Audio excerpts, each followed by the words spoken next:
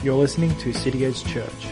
For more information, go to cityedgechurch.com.au. Some of you may have noticed that I'm partial to eating. It's one of the great delights of living, I believe. And no, I don't need any wisecracks about my weight. I'm fortunate to have been grazing in a good paddock for many years. I don't know what my favourite food would be. If you ask me, I'm sort of torn. There's so many. There's roast lamb, of course, is up near the top of the list. Lasagnas, corned beef, satay chicken, beef schnitzels, pies, pasties, vanilla slices. I love them all equally. And thank God we have easy access to all of them here in wealthy Australia. Now, an observant person may have noticed a distinct lack of fruit and vegetables and salads in my list of favourites. It's not that I don't like them, although there are a few, of course, that I would avoid like the plague, but they're not my food of choice. I'm definitely a carnivore. But having said that, all food has some sort of value. Even vegetables and even boring food and plain food has some sort of value. Some of it, of course, is better than others, both for flavour and for nourishment. But all food, in some way, helps to sustain us. So food preference really is a matter of personal taste, and for some it's a matter of conscience. If all the cows and sheep suddenly died and I couldn't get a lamb chop or a steak, I'm sure I'd have to learn to survive on vegetables, and who knows, I might even come to like them if I ate enough.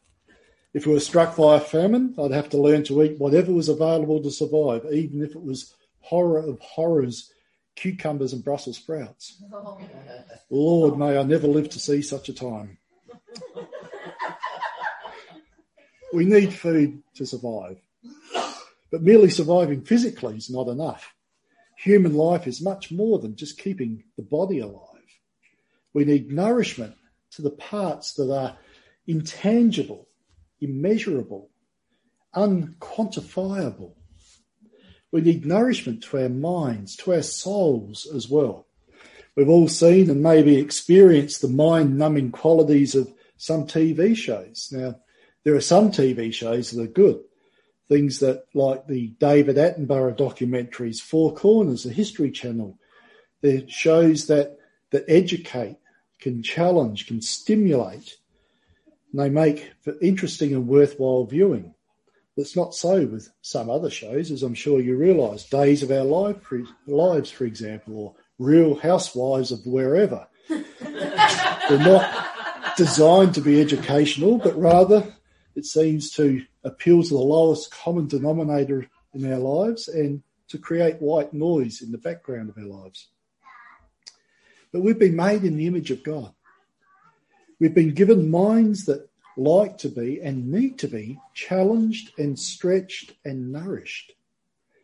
Sadly, we too often get caught in the rut of turning on the TV of an evening and then effectively glazing over for the rest of the night. But what we consume with our eyes shapes us. It moulds us, and sometimes in ways that we might not like. Paul wrote in Romans 12:2, "Do not be conformed to this world, but be transformed by the renewal of your mind." The J.B. Phillips paraphrase I like, I've mentioned this a number of times. He puts it this way: don't let the world around you squeeze you into its mould, but let God remould your minds from within. What we consume influences us. It determines to some degree what sort of life we will live. Not only do we need to be nourished mentally, of course, but we also need to be nourished spiritually. And there's only one source for that nourishment. Peter, the disciple, knew it.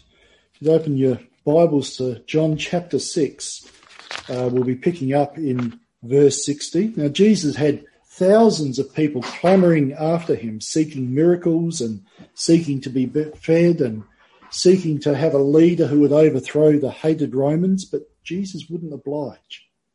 He had more important things in mind than just earthly temporal improvements. His intention was to change people from within by the power of his Holy Spirit, so that they would feed on eternal things unto eternal life. The vast majority, as we know, weren't interested in what Jesus had to offer, so they abandoned him. And they abandoned him in much the same droves that had chased after him previously. So I'll pick up the story in John 6, verse 60, where John writes, "When many of his disciples heard it, they said, 'This is a hard saying. Who can accept it?'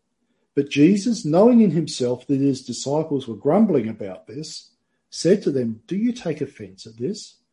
Then what if you were to see the Son of Man ascending to where he was before? It is the Spirit who gives life. The flesh is no help at all. The words that I've spoken to you are spirit and life. But there's some of you who do not believe.' For Jesus knew from the beginning who those were who did not believe and who it was who would betray him. And he said, 'This is why I told you that no one can come to me unless it is granted him by the Father.' After this, many of his disciples turned back and no longer walked with him. So Jesus said to the 12, 'Do you want to go away as well?' And Simon Peter answered him, 'Lord, to whom shall we go? You have the words of eternal life. And we have believed and have come to know that you are the Holy One of God.'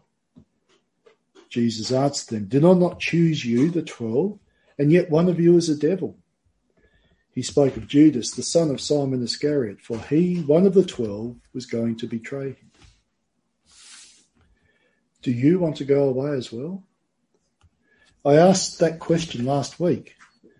When things get too hard, too confusing, too uncomfortable, the easy option is to go away as well. Why even make the effort to work out what Jesus is trying to say? Why even make the effort to obey his commands? After all, we've been conditioned to take the easy way out more often than not. The mind-numbing stuff that we choose to expose ourselves to, and I don't just mean TV, but social media and video games and plenty of other stuff, it all trains us to get maximum entertainment for minimal effort. The world and the devil have been very successful at squeezing us into its mould. And to break out of that mould takes more effort than most of us have the willpower or the energy to do. So we remain in a rut. That's one of the reasons why people go away from Christ. It's just too exhausting to be a Christian. You have to work too hard. But let me suggest to you that if you find being a Christian is exhausting work, you haven't understood the gospel. The gospel insists that the Christian walk is a rest, not work, not an effort. Now, that's not to imply everything's beer and skittles when you become a Christian, but peace with God is not something that we have to work to achieve. It's a gift that is granted to us. If it feels like it's hard work, then I suspect you've misunderstood the message of law versus grace that is the gospel. But too much effort's not the only reason people walk away from Christ. For some, the reason why they go away is because despite all appearances to the contrary, they were never believers in the first place. Judas Iscariot is Exhibit A. Judas walked closely with Jesus for 3 years, but he never seems to have really believed in him. Judas had his own agenda. Now, Judases don't just live in ancient Bible stories. They live today too. You think there's no Judases in the modern church? I only wish it were true. We've been involved in 2 fine churches in years gone by, and both of them have been destroyed. And many good people badly hurt in the process by leaders who had their own agenda. They may not have been unbelievers like Judas. We can't judge their hearts because we don't know. But their actions were a betrayal of Christ and a betrayal of the flock. And in both instances, destruction followed. This is something we all need to guard against. Paul warned the leaders of the church at Ephesus in Acts chapter 20, I know that after my departure, fierce wolves will come in among you, not sparing the flock. And from among your own selves will arise men speaking twisted things to draw away the disciples after them. Now, Paul addressed that warning to the leaders, but something we all need to be mindful of, because in both those churches I mentioned, it was the leaders who tore the flock apart. We all need to be careful that we don't slip into Judas mode, promoting our own agendas at the expense of our brothers and sisters in Christ. We can be too easily deceived that what's important to us is what the church should be doing. We can be too easily squeezed into the mould of the world and fulfill the enemy's agenda. Of course, Judases aren't the only ones who go away too. Some of them, feeling the pressure of being publicly identified with Christ, deny their Lord. Peter did, as you know. Even though Peter was the one making the most powerful statements about his determination to stand strong, and even if everyone else falls away, I won't. Peter denied his Lord when the pressure was on. If a man who walked and talked and lived with and learned from and shared meals with Jesus Christ for 3 years solid could end up denying his Lord, so can you, so can I. What makes us so certain that we won't when the pressure is on? Paul wrote to Timothy, watch your life and your doctrine closely. Persevere in them, because if you do, you will save both yourself and your hearers. None of us can afford to be complacent, lest we join the crowds of the so-called disciples who abandoned Jesus or betrayed Jesus or denied Jesus when things got tough. So what's the secret of staying the course, of remaining faithful to him? The first thing you need to do is to settle the conviction in your heart that there is nowhere else to go. Just like Peter said, Lord, to whom shall we go? You have the words of eternal life. Let me tell you, if you depend on your feelings to give you confidence in Christ, you will abandon him 1,000 times. Feelings are fickle. Feelings are unfaithful. If you're looking back to a one-time event sometime in the past when you walked the aisle and gave your life to Christ, again, you'll likely abandon him at some stage. But I walked to the front of the church and asked him into my heart, you might protest. I remember the day clearly.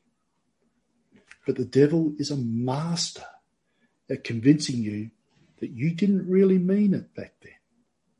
Maybe you weren't serious enough. Maybe you didn't really believe what you said. Maybe you walked down the aisle because your friend did. Maybe you didn't have enough faith for it to stick. The devil will make you work your fingers to the bone to try and convince yourself that that historic decision was a real decision. Or your conscience will flog you mercilessly every time you wander from the path. And you'll be working to prove yourself worthy of salvation. Either one will cripple you spiritually. You'll go through the rest of your Christian walk wondering why this so-called rest seems like such hard work. Until eventually you decide it's all too much and you walk away too. Or at best, you'll plod along depressed and defeated and desperately trying to cling on to whatever flimsy strands of faith you have left. Or maybe the enemy will try a different tack with you. Maybe he'll distract you with shiny promises and glittering enticements. Maybe he'll convince you that if you really are a Christian, you should be healthy. You should be wealthy. You should have all the good things of this life. The prosperity gospel that's propounded by some mega church leaders will begin to sound attractive. And you'll chase after all the goodies and all the trinkets, all the shiny things that Jesus' original hearers clamoured after. And you too will be lured away from the simple and beautiful gospel of salvation in Jesus Christ, and maybe even make shipwreck of your faith. The Bible is full of terrifying warnings about how easy it is for us to make shipwreck of our faith. And what if you never receive the health and the wealth that these false teachers promised you? What will you do then? Will you go away as well? Maybe that's too obvious for you to succumb to. Maybe instead the devil will whisper in your ear, did God really say? He'll call into question every word of God, every promise made, every hope held out, until you decide that this is a hard saying. Who can accept it? There's only one hope, of remaining faithful to the end, of finishing the race. Lord, to whom shall we go? You have the words of eternal life. You must cling to him. You must cling to his word with all your might. Never let go. Now, I talked at the beginning about food, good food and healthy food. I talked about how it nourishes our bodies and strengthens us.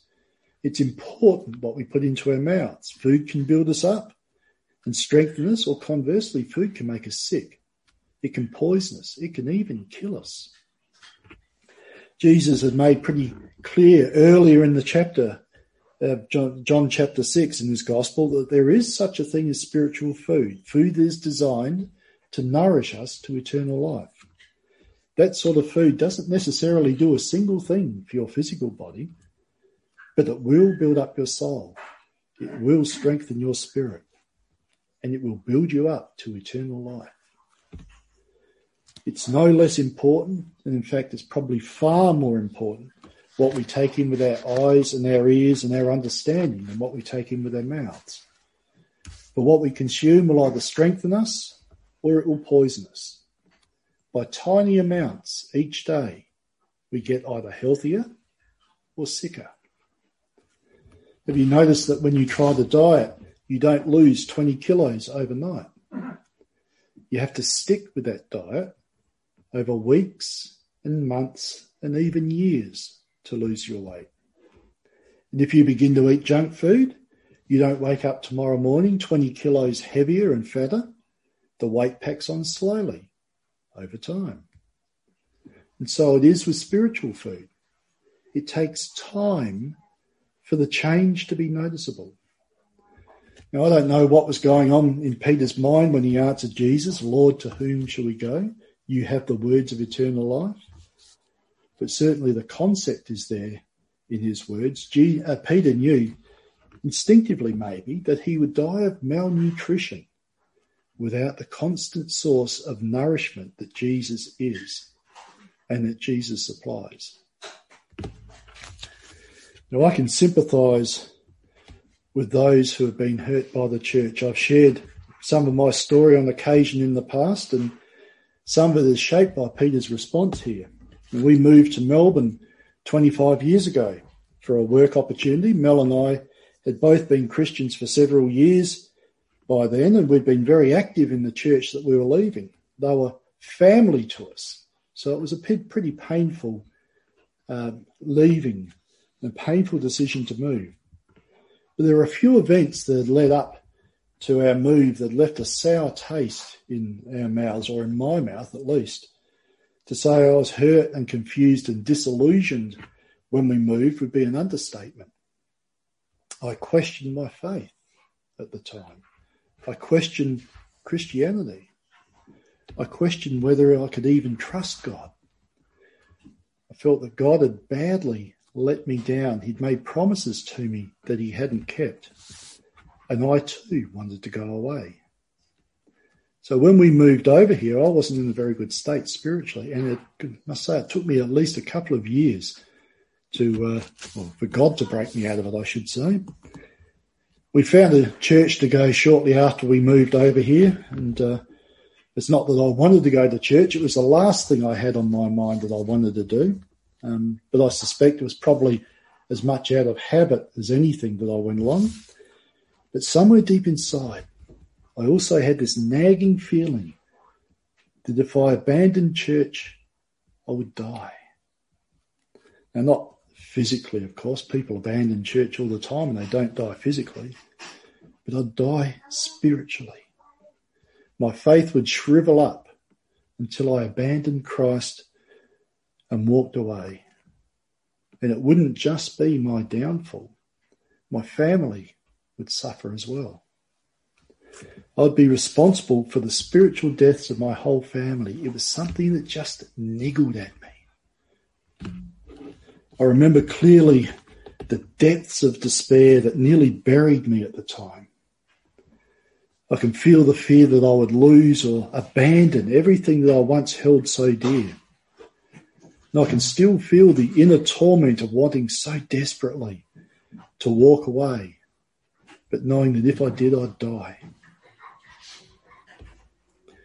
I don't know if I can properly explain to you how close I came to giving up on Christ and leaving, just like all those other disciples did 2,000 years ago.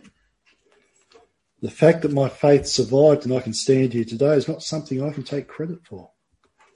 It survived almost against my will. The only thing that kept me going was the same thing that kept Peter around. Where will I go? Where will I hear the words of eternal life? To walk away from church for me would be like walking out into a barren desert to starve to death.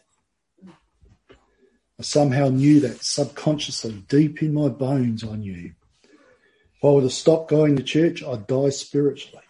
I needed to hear the words of eternal life. I needed to hear God's word preached. I needed to hear it sung and prayed and talked about. I needed to hear the gospel regularly. And I still do. There's not a day goes by that I don't still need to hear the gospel. What kept me alive back then, I think, is that God's word had already provided sufficient nourishment, enough fat, you might say, on my spirit to keep me alive through that dry period. His word had prepared me for that dry period in ways that I didn't recognise at the time. I know even now if I don't receive the words of eternal life regularly, I'll waste away. And I'm not the only one. You will too. I'll waste away spiritually. My Christian faith will slowly, imperceptibly dry up until one day I'll turn my back on it completely. That's tragedy enough, but it would be a tragedy of my own making if that happened. If I deliberately replace a healthy diet of God's word with junk food, with the words of the world, the results are predictable. Malnourishment and death. There is no other result. And as bad as that would be, there's something worse. I'm not the only one who would suffer. As I mentioned before, my family would suffer as well. They too need to hear the words of eternal life regularly. Like it or not, I set the standard for my family. My leadership and my example is desperately necessary for their life too. And that's true even today. My kids are all grown up, married, and with kids of their own. And yet my leadership is still necessary. They need to see me remain faithful. They need to see me committed to my Lord. They need to see that Jesus Christ is my everything. That without him I would die. But that encourages them. It helps them to stay strong. It helps them to continue firm in the faith and run the race and finish the course. It helps them to lead their own families. It's evidence to them that the claims of Jesus Christ are true. My life is not my own. And Christian, your life is not your own either. It belongs firstly to another. It belongs firstly to Jesus Christ. But our lives also belong to our families. They belong to our brothers and sisters in Christ. What do they see when they look at us? Do they see someone for whom Christ is precious? Someone who refuses to let go of Christ? Or do they see someone for whom Christ is just another add-on to a busy life, a side interest that doesn't really have much impact on how you live? I hope that's not the case, because that would be tragic. And it may well be fatal. One day, we will all be held accountable for those whose faith we've helped to destroy by our lack of faith and our lack of interest in Jesus Christ. They're sobering words. Now, as I said, going to church was the last thing I wanted to do 25 years ago. I was hurt, I was broken to some extent, and the church was at least partly complicit in that. So I can sympathise with those who turn their back on church when they get hurt. I can understand why they would say the church is full of hypocrites and want to leave it. Because the church is full of hypocrites. It's full of hypocrites because we're all sinners. But it's also full of people who recognise their hypocrisy and desperately want the Lord to make them right, to make them into better people, more loving people, to make them more like himself. And let's be honest, if you abandon church because it's full of hypocrites, where do you think you'll go that's not full of hypocrites? To whom shall you go? Judas was a good churchgoer, you know. And there are plenty of Judases in the world as well. Do you really think that if you leave the church that you'll join a group of people who are pure of heart and motive? I don't think so. The church is not perfect, we know that. The church is full of people who at some point will offend you and hurt you. It's guaranteed. But you know, God made it that way for a purpose. I've seen too many people have turned their back on church because they've been hurt, and it breaks my heart. The church is God's idea. He designed the church. For all its flaws and its failings, God designed the church. And he joins us to a church when he saves us, and not just to the church universal. When we're saved, we should be getting into a local church as well. And he expects us to love that church as much as his son did. And how much did his son love the church? He laid down his life for it. If for no other reason, that should be enough for us to stick with the church through thick and thin, and through all the hurts too. The church is designed to do a number of things for us, but the most important one, I think, is that it's a place designed that we should hear the words of eternal life regularly, frequently, and proclaimed boldly. It's designed that we should feed on those words among like-minded people, other people who long for the spiritual sustenance that is only found in the words of eternal life. Don't kid yourself. If you abandon church, if you abandon the regular fellowship of the people and the regular preaching of God's word, you won't remain healthy. It's just not possible. It's like abandoning food and expecting not to get sick and malnourished. I have yet to meet the person who has done that, who has abandoned church and still remained grounded, faithful, and enthusiastic for the things of God, without exception. They've either become whack jobs who get into all sorts of weird spiritual stuff and conspiracy theories, or they become bitter and worldly and angry with the church. Because you can't remain healthy on an unhealthy diet. Lord, to whom shall we go? You have the words of eternal life. To whom will you go if you walk away from him? What will you do? What would you go back to? Would you return to your former way of life? Was that so attractive? Was that so enjoyable for you? For some of us, that was a life of shallowness, emptiness, ugliness even.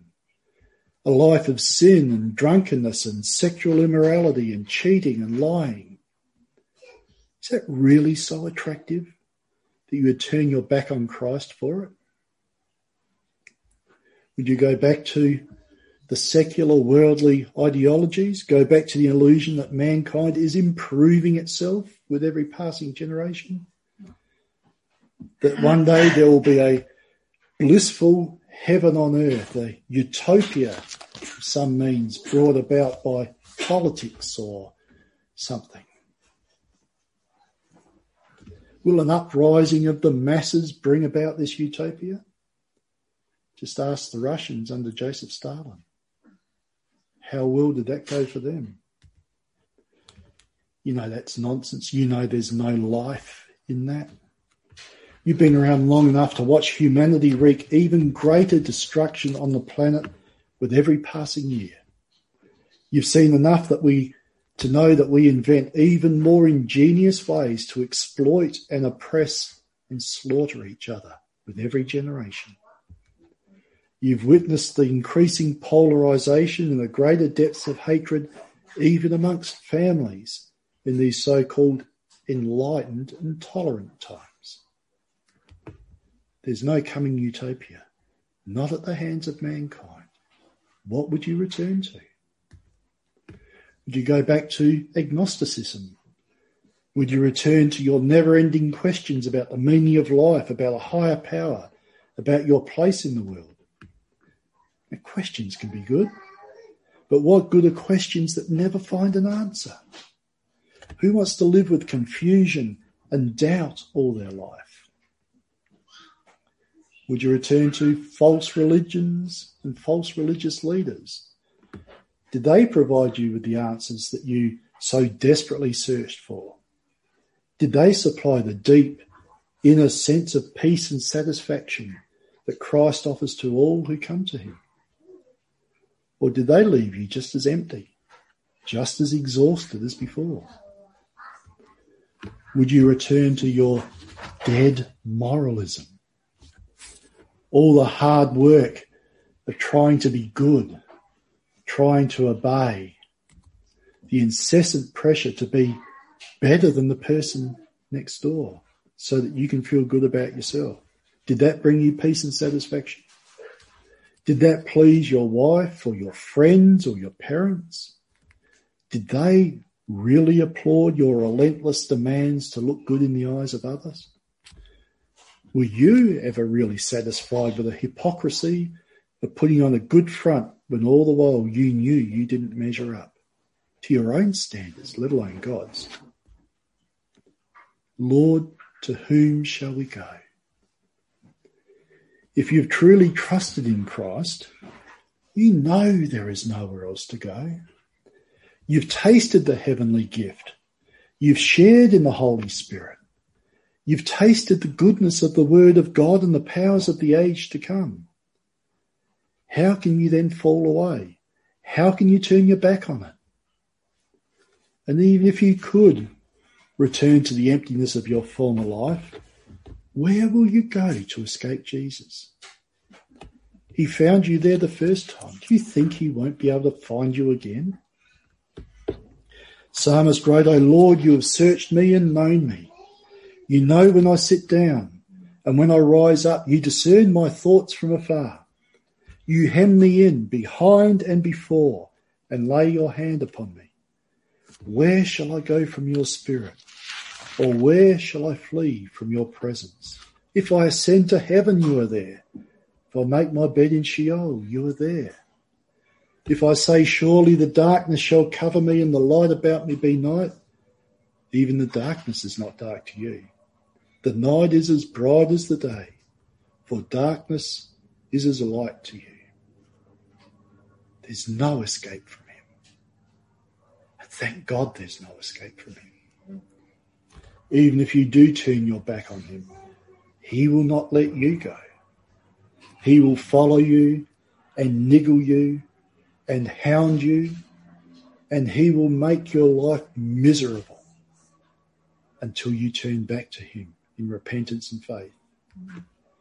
For you will never be able to escape the nagging feeling that you've left the only source of eternal food, the only source of life. You have the words of eternal life, and we have believed and come to know that you are the Holy One of God. To turn back now would be not only a crisis of faith, it would be dishonest. It would be intellectual suicide. For if you have believed, if you have come to know that he is the Holy One of God, what would it take for you to deny that, to convince yourself that it's no longer true? It can't be done. You can't unknow what you know. I thank God that he never allowed me to walk away from him. I can take no credit for it. For every emotion and every desire within me was to give it up. But his Holy Spirit wouldn't let me go. His Holy Spirit kept whispering to me, to whom shall I go? He, Jesus, has the words of eternal life. I couldn't escape if I tried. You don't need to find yourself in that place where you're questioning and thinking of going away. Stay close to him. Feed on his word. Make sure you regularly and frequently put yourself in the place where you can hear the words of eternal life sung and preached and prayed and talked about. Your life depends on it. Your life depends on it. Thanks for listening to City Edge Church. For more information, go to cityedgechurch.com.au.